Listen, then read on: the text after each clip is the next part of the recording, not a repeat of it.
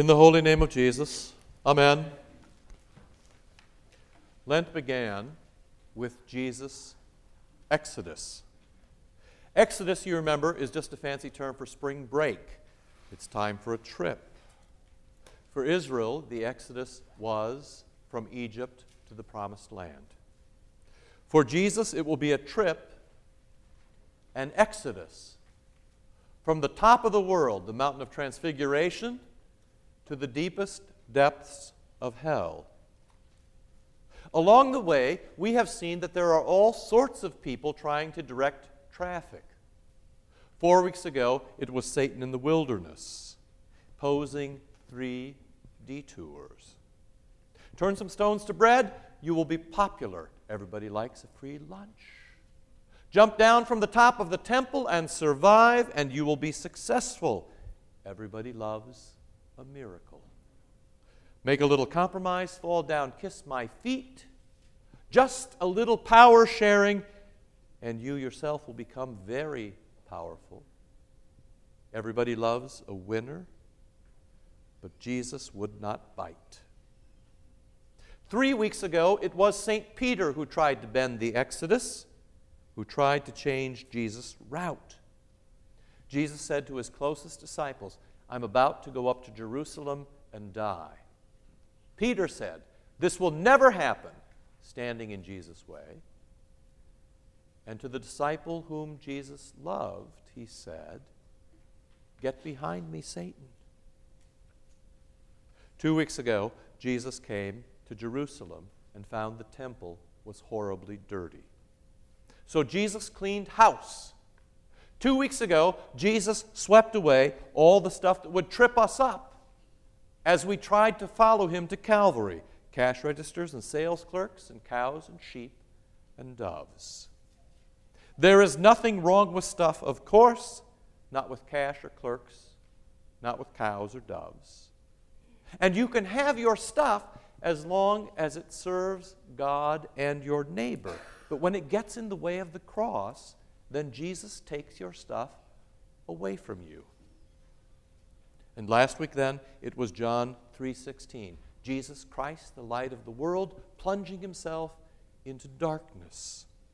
Not out of vindictiveness or wrath, but rather out of mercy. God sent his Son into the world not to condemn the world, but to save the world through him. John 3:17. In that, says St. John, in all the dodging of the detours and in sticking to the cross, Jesus finds his glory. The very first week I was in the ministry, I received a letter from an old pastor named Bill Royer. He was a local legend. He was the old man from down the road, long service to the church, great wisdom, and ever helpful for the new guys. I should have gotten a full course of seminary credit just for what I learned while playing golf with him.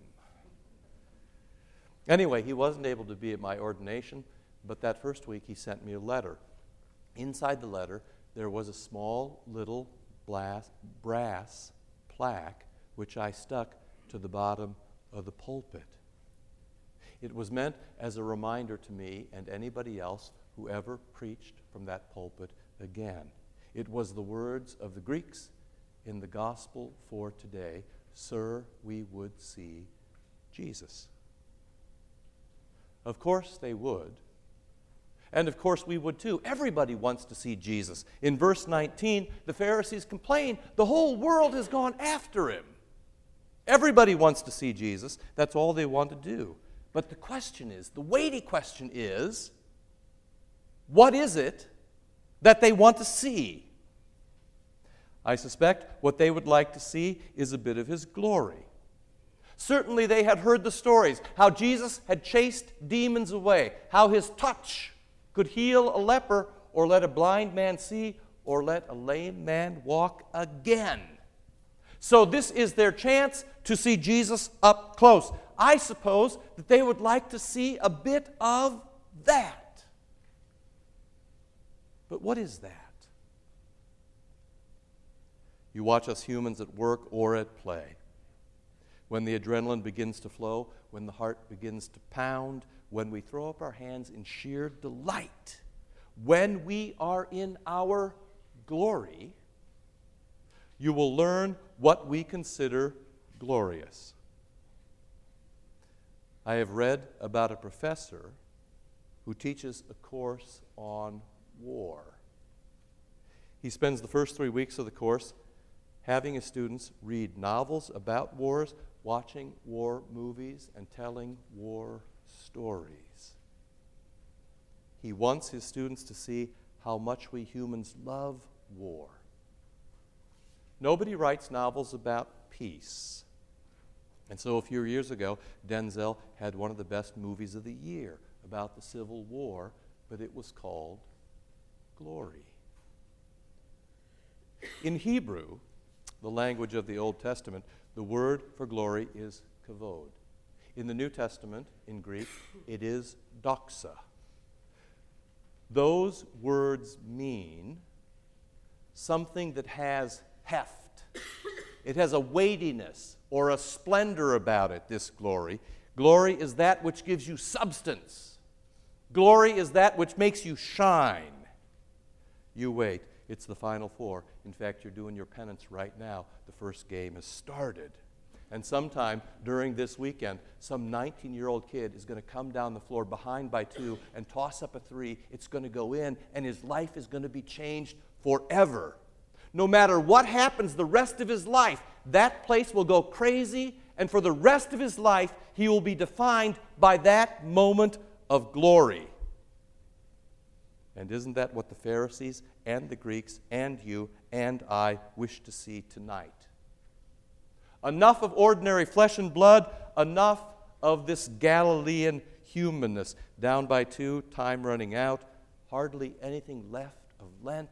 Let's see him hit the big one from way outside. Let's have this place go crazy. Let's see his splendor, his heft, his weightiness, his glory. And so you will. But the very first thing to know about Jesus is that if you will have him, you will have him on his terms. Where is his glory? The hour has come for the Son of Man to be glorified. But then, it is when a seed dies that it produces much fruit. It is the man who loses his life that keeps his life. It is the man who hates the world that gains heaven. And it is the Son of Man who is lifted up upon the cross who draws the world to himself. For us, that answer is shocking. When we think of God, we think of distance. We think of otherness. We think of power and success and popularity. We think about a God who can do what we cannot. Chiefly what we think about is a God who can win and win at will. We are low, God is high. We are weak, God is strong. We are flesh, God is spirit. We die, but God lives forever. That's our kind of glory. And so this evening come the Greeks, looking for what they define as splendid, as weighty. But they do not get what they expected. They expected Jesus on the cover of Time magazine. But Jesus does not have time for a photo shoot. He couldn't be bothered to stop. Instead, Jesus needs to make time. Only 2 weeks left. He's got to get to the cross by Good Friday. So what they get and what we get is a Jesus who surprises us at every turn. When you think about it, touching other people's leprous sores is not very splendid. When you think about it, washing other people's dirty feet is not very honored. When you think about it, a crown of thorns is not a mark of success. And when you think about it, dribbling your life out on a cross, it's not very glorious. Unless it is a work of God Himself. Unless it really is the Son of Man who is lifted up. Unless it really does pay for the sins of the world. Unless it really does forgive. Unless it is really God come down, light into darkness, who teaches us who He is and how to live. Unless our God is here again tonight in flesh and blood. Then there is nothing more grand, solid, spectacular, certain, weighty, glorious than this incarnation, than this life and death. And so the old man Royer corrects the Greeks, not in name, but in substance. And that is what you are meant to hear from this pulpit and receive at this font and see at this altar. God Himself, God incarnate, God in Christ, in flesh and blood. Sir, we would see Jesus, and we do. In the holy name of Jesus, amen.